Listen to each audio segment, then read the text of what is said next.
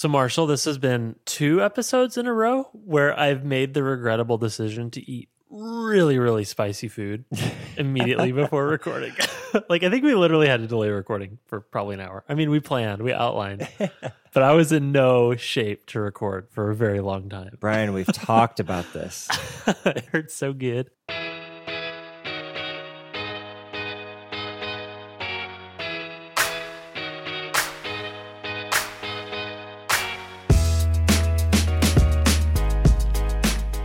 Welcome to episode 407 of the Design Details Podcast. I'm Brian Levin. And I'm Marshall Bach. Welcome back for another episode. Brian, how you doing? Ooh, we got a fat outline, Marshall. Yeah. But I'm excited to dig in. Let's do it. Let's get started.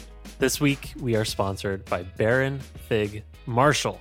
Every great design starts with a sketch. I don't know about you, but this is my process. Anytime I need to make something, first step is open a notebook, get me a piece of paper, give me a good pen with nice ink flow, and I'm sketching. It is the fastest ideas to paper transfer possible, right? Like, You got to sketch. Like, even Figma's fast, paper is faster. And when you're in that ideation mode, when I'm in the zone sketching ideas, your tools just have to get out of the way.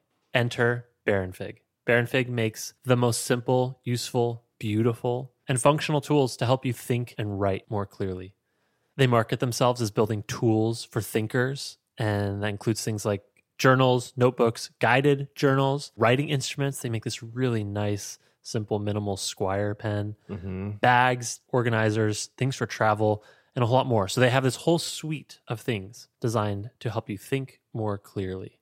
All the way from the basics. Like, they have just a basic dot grid notebook, but they also have these nice guided notebooks or limited edition notebooks that have special page designs that are meant to prompt you to write things. They have like a recipe one, they have a reviews one, they have a dream journal, and all of these different prompts for specific occasions really add a lot of character. Anyways, I'm a huge sucker for the dot grid. That's where I do all of my sketching. Oh, yeah. And I first got my introduction to Baron Fig actually through GitHub. So GitHub had Baron Fig make our onboarding new employee notebooks with a nice debossed GitHub logo on the front.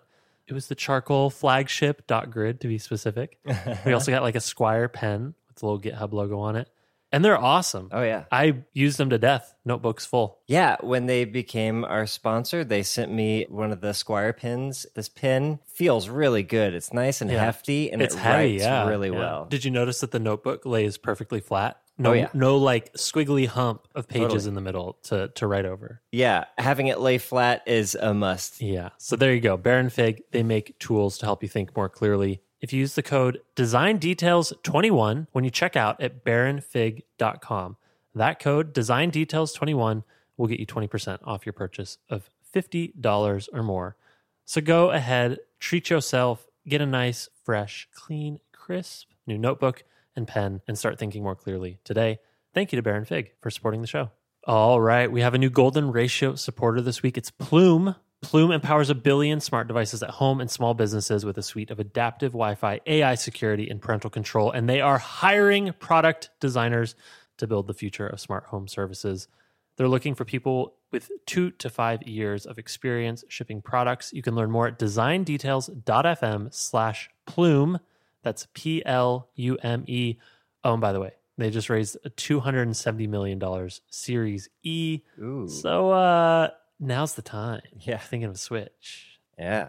So thank you, Plume, for supporting the show. Thanks, Plume. Vips, very important pixels. What a week, Marshall. This lineup is nuts. Quite a list to read here. Wow. Huge shout outs to a new very important pixels. Shouts to Martin Totev, Louis Fabrizio Teixeira, Alessio Teclem, Tyrannosaurus, but not spelled quite like Tyrannosaurus, but definitely pronounced Tyrannosaurus.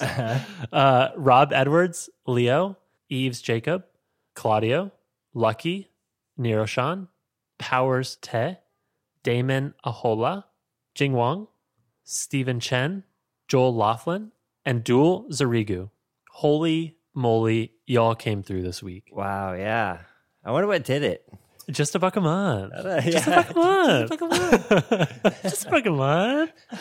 No, thank you all for supporting the show. Yeah. If you didn't know, we're a listener-supported podcast, which means that listeners like you and the 17 beautiful names that we just read, and I hopefully pronounced kind of correctly, make it possible for us to record this show every single week. And that happens on Patreon at patreon.com/design details, where for just $1 a month, you can get access to bonus supporter only content. We call it the sidebar.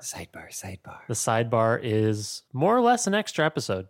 Every week we cover a second design topic, answer an extra listener question, or today we're going to talk about past decisions we've made that we were confident in when we shipped them, and then after the fact realized we've made a huge mistake. So if you want to hear about our design mistakes and get access to our sidebar backlog and get access to that bonus content every week going forward, go to patreon.com/design details and consider supporting us for just $1 a month. It's just $1 a month. Just $1 a month. Thank you, everyone who supported the show this week.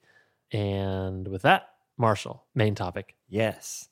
This week, we are going to be talking about the Pixel 6, which just was announced today as we record on Monday, August 2nd, 2021.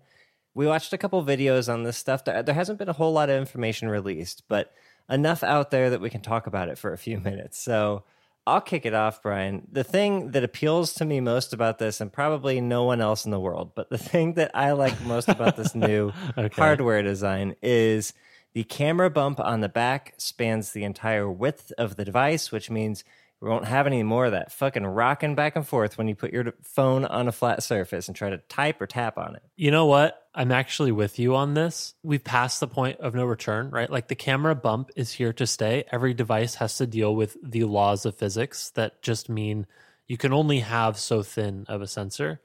I mean, heaven forbid we make the phone slightly thicker so we can lay it flat on the table.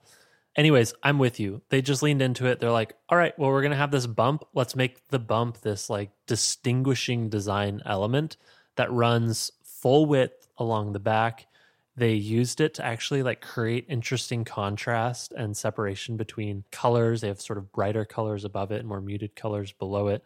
I think there's texture differences as well. So like not only is it a functional camera thing, but they also made it reduced the wobble when it's on a flat surface, and then it like aesthetically plays into the overall sort of feel of the phone. So I don't know. It's hitting a lot of notes for me. Yeah, that two-tone reminds me of the iMac coloring. One thing that I always liked about the Pixel phones is the way that they would do sort of a accent color on the sleep-wake button on the side. Yeah, a little pop. Gives it a little pop. Like I have the last Pixel I got, I have the 3A, so it's a little old, but I have the white one and it has a orange side button. It's just like a little note, right? A little something different to make it stand out. And I feel like the Pixel also is kind of the phone that has the most fun with colors, with the two-tone. Yeah. It's cool. It looks nice. They even name the colors fun, right? Yeah. It's like just black, clearly white, kind of purple, I think is one of them.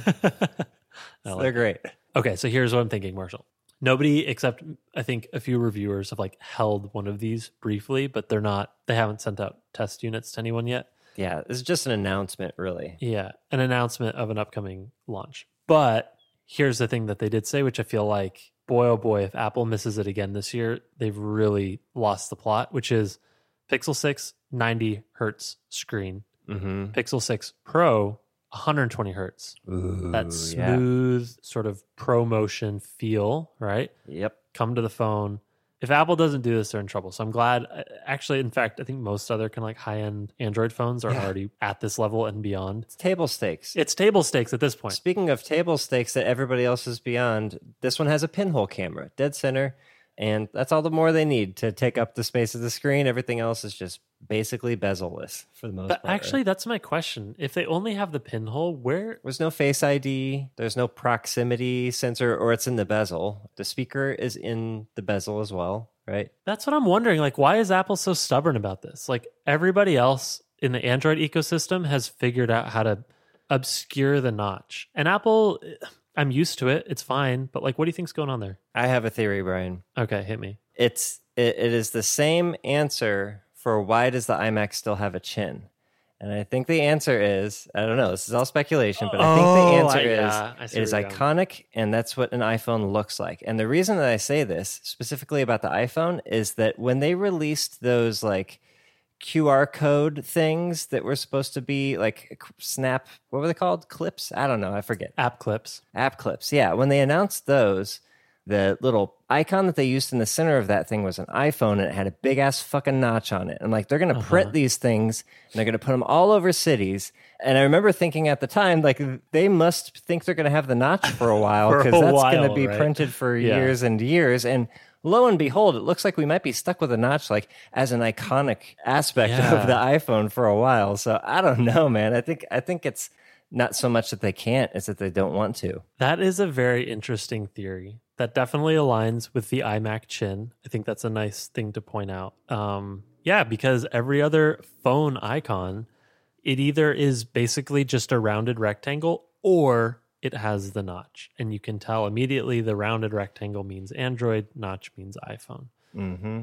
I actually buy into that more than any technical constraint, because it seems like everybody else has figured out the technical constraint. Yeah, there's nothing stopping them. They could do it tomorrow if they wanted to, but they choose not to, which makes me think there's a reason why they choose not to. This makes the most sense in my head canon. From a design point of view, how do you react to that? Like, if you could be design god of Apple for a day, would you make that same decision? No, I would have been going full speed on cameras and sensors behind the screen. Any sort of hardware stuff is in the bezel or behind the screen. You're much more in favor of just get the thing functional and aesthetically beautiful. Fuck the brand element of it. If I'd never heard of a notch, that is not something I would ever expect Apple to implement in their industrial design, right? So if you said, hey, Apple's going to make a full screen phone, what does that look like? Well, go back and look at the concepts after, like, the first iPhone came out and people were just like, hey, what would this look like if it was all screen on the whole phone face? That's what I would design. Just a bezel around the outside as thin as possible, and the rest of it is screen with rounded corners. But it's hard to trademark and have iconic identification with a rounded rectangle. See, I think I would make the same decision as you. I think I would go for what's the best screen experience, just end user experience, not worry about the brand. But then it just makes me think, like, maybe this is why we're not more successful, is like we're missing this thing that somehow Apple recognizes that what started as a technical constraint has become iconic. And that's worth a lot of money somehow, right? Yeah. Oh, I mean, you can tell an iPhone at a glance. I couldn't tell you, anytime I see any other phone, I couldn't tell you what the manufacturer is, even, let alone like what model it is. So. Until now, because now with this Pixel 6, it feels fairly iconic, right? Yeah, some of the OnePlus phones are unique enough too, right? Where they do like interesting camera cluster stuff on the back. And yeah, that's mostly how you tell phones apart right now, right? It's not the front, it's the back. And even there, Apple and basically every other manufacturer have tried to kind of carve out their own little niche of, are they in a long row or in a group of 5? How many cameras are there? Is it 3, 4, 5, a billion? That's how you tell phones apart now. And usually that's how you see a phone, really, is someone's looking at it and you see the back of it. So when you want to advertise, that's where the Apple logo is. That's where the identifiable features are. Because the front is just a rounded rectangle with a screen. Yeah. Makes sense. Okay, so we've got a new visual style for the camera, new colors, better screen. So they haven't released any details about performance, but they have been talking about the new Tensor chip, which is their system on a chip. And I think they're not going to say any specs for it. At least they're going to wait as long as possible, because it's just probably not as good. I think the angle that they're going for is we're in like a post-RAM era. We're in a post-gigahertz era. Like, those things no longer matter. What matters is what sort of capabilities are you able to put on the chip, a la machine learning, artificial intelligence, security, neural networks on chip, right? Like all that kind of stuff. Like, what can you do to enhance photos, not how much RAM. And obviously there's some interconnection there, but my hunch is, since they did this big announcement today and they didn't read any specs, that the specs weren't worth reading. So, if they'd won the spec war, they would have talked about it, but they didn't. So they're saying Tensor chip, it's great. It's our machine learning chip we use at the office. I don't know. Maybe they just didn't want people talking about numbers. They wanted people looking at these pretty renders and think about the new system on chip and interesting, yeah. Keep the waters clean. That's my guess. I don't know.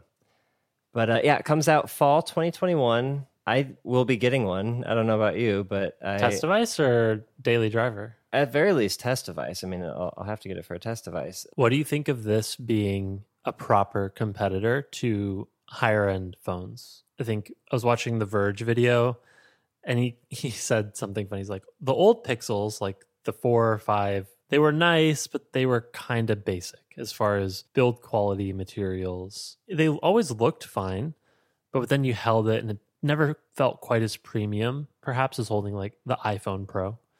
But then he said the new ones, the new 6, is nice, but kind of nice. And he's sort of positioning this as like, this is Google saying, like, kind of putting their foot down. Like, no, we're entering the war for high-end phone purchasers, right? Like the $1,000 plus phone purchasers. Right. We don't know the price yet, but that's kind of what he's thinking.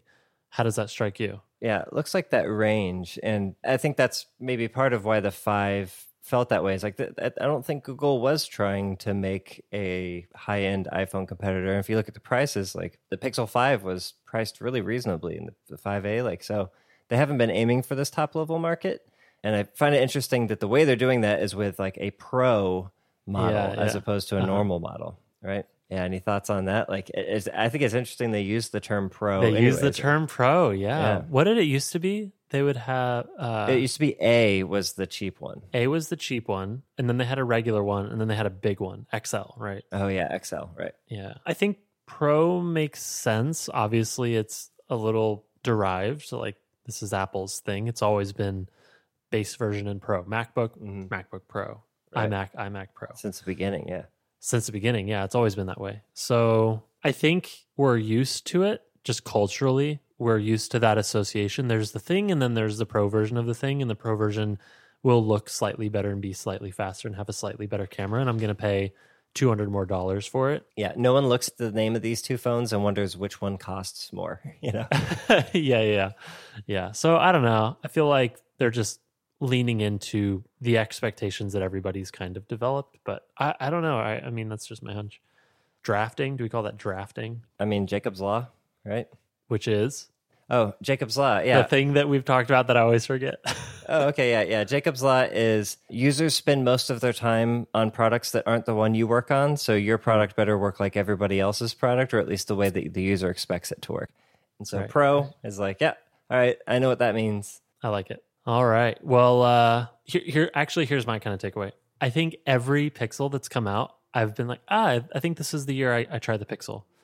But then I just remember that Android kind of holds it back. Like, no matter how good the hardware gets, I'm always slightly worried about the software holding it back. There's just too many small details that you notice, and you're like, iOS does this, at least for me, obviously, in a more familiar way, because that's where I've lived for a long time. I'm slightly more optimistic this year because Android 12 is going to fix some of the things that made Android annoying to use. Like, just small details, like it will overscroll, right? Like, just those little tiny details that make it feel more connected to you as a organic creature. Like, the phone feels more organic, or the software feels more organic.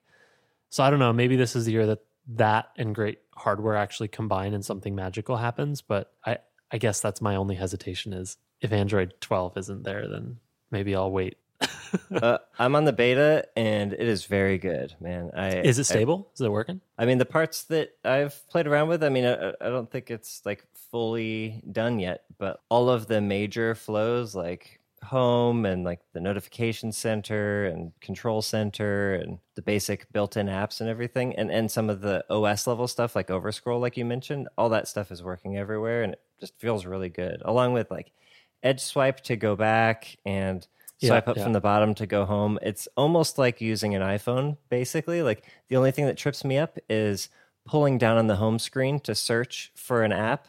You have to tap the search field at the bottom, or pull up. You go up. You pull That's the only thing that trips me up. Otherwise, it's a seamless experience moving from iOS to Android and back. Interesting. Okay. Well, let us know, everybody else. What do you think? Cool things? Cool things, Brian. You go ahead. My cool thing, this one's a little bit risky because I haven't actually done it yet, but I wanted to talk about this because I encounter lots of designers who just want to learn how to make stuff. And one of the most approachable ways to make software is HTML, CSS, and JavaScript, making things for the web. The feedback loop is incredibly tight, maybe now competitive with Swift UI. but there's just a ridiculous amount of versatility you get if you learn how to write HTML, CSS, and JavaScript.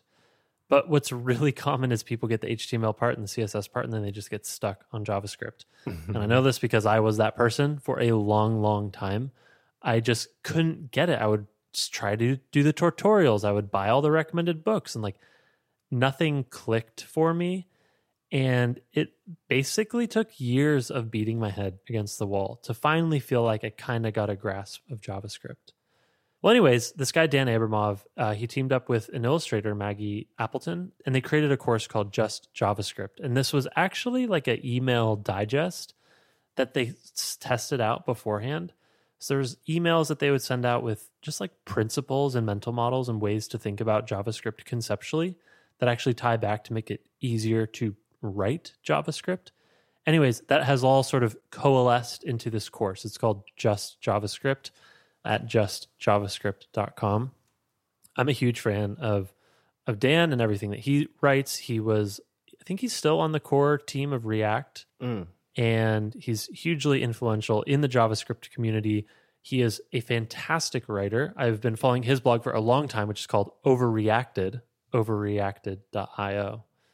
So anyways, I've purchased this course. I bought it, the Just JavaScript one, and I'm excited to dig in because I think it's marketed towards maybe not exactly total beginners, but people who might be struggling with like the mental models or just want a deeper way of thinking about JavaScript beyond just like knowing the syntax, which is kind of me. Like I feel like I'm a maybe slightly above beginner. Like I can write React apps, but like digging into the mental models and like truly understanding how it works is compelling. And this book looks great, and I trust Dan's writing. So that's my cool thing this week. I'll follow up if it holds up. Cool. Yeah, this looks really interesting. I have never gotten past kind of the beginner level, so I think this might be beyond me, but might be worth a try. Yeah. Let me know how it goes. Okay. Cool thing, Brian. My cool thing this week is a human being by the name of Brian David Gilbert. Oh, you had me there with that first word. First name, excited. Middle name, lost excitement. Mm-hmm. Last name, got excited again because I know who you're talking about. Yeah.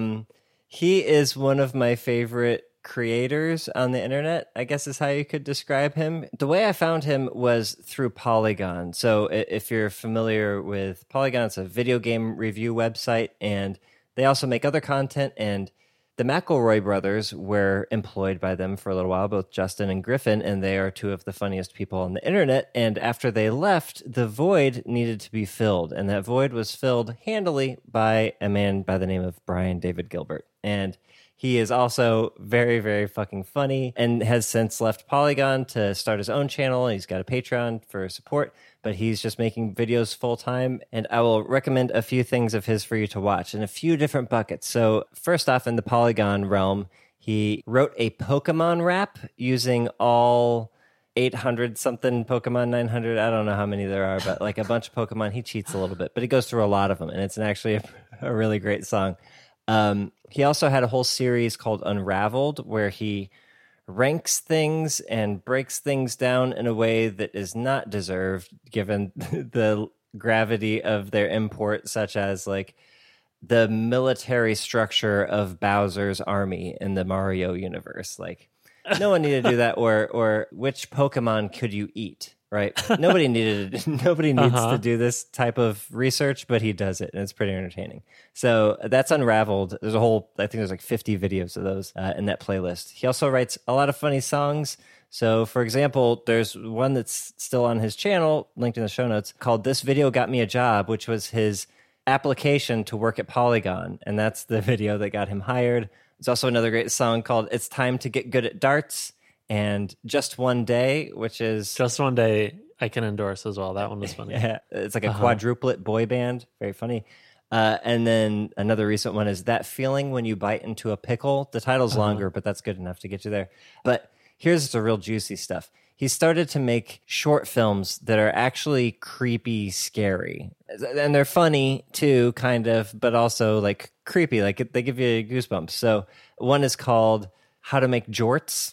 Doesn't sound like it would get scary, but it does. That's a good one. And another one is called earn $20,000 every month by being your own boss. Again, doesn't sound like it'd be a scary video, but sure fucking is.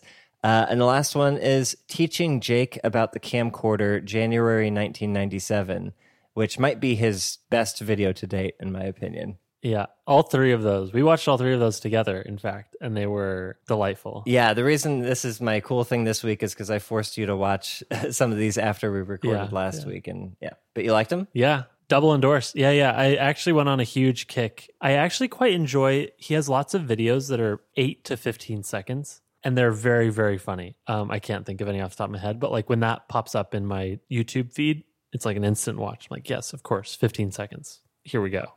And then I have a couple that I'm waiting to watch. I think he has like the ice cream one, which is 20 minutes, which I just need to get 20 minutes. But I see you have listed here like Pepcorn. He has like funny cooking ones. The Pepcorn one was hilarious. Oh, yeah. I skipped the just making he food has so section. many random videos. Yep. Yeah, I'm on board. I sub. Oh, good. Yeah. Anyways, Brian David Gilbert.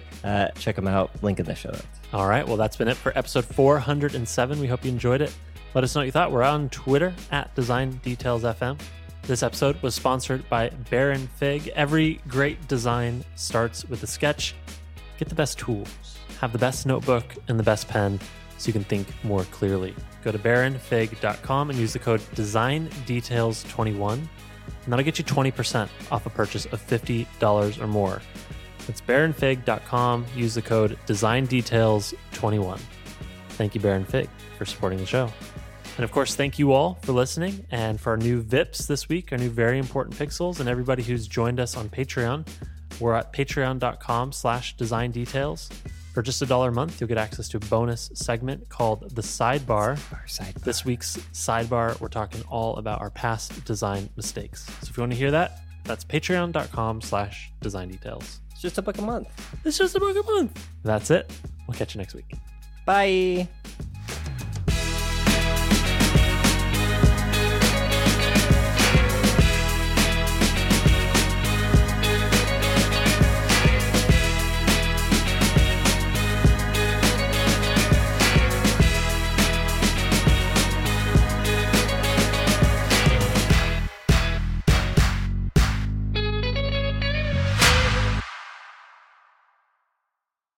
Did you notice that the notebook lays perfectly flat? No like squiggly hump of pages in the middle to write over. Yeah. No crease mountains. That's I should say mountain. that. The mounds on each side of. I shouldn't say that either. Mounds is The mounds.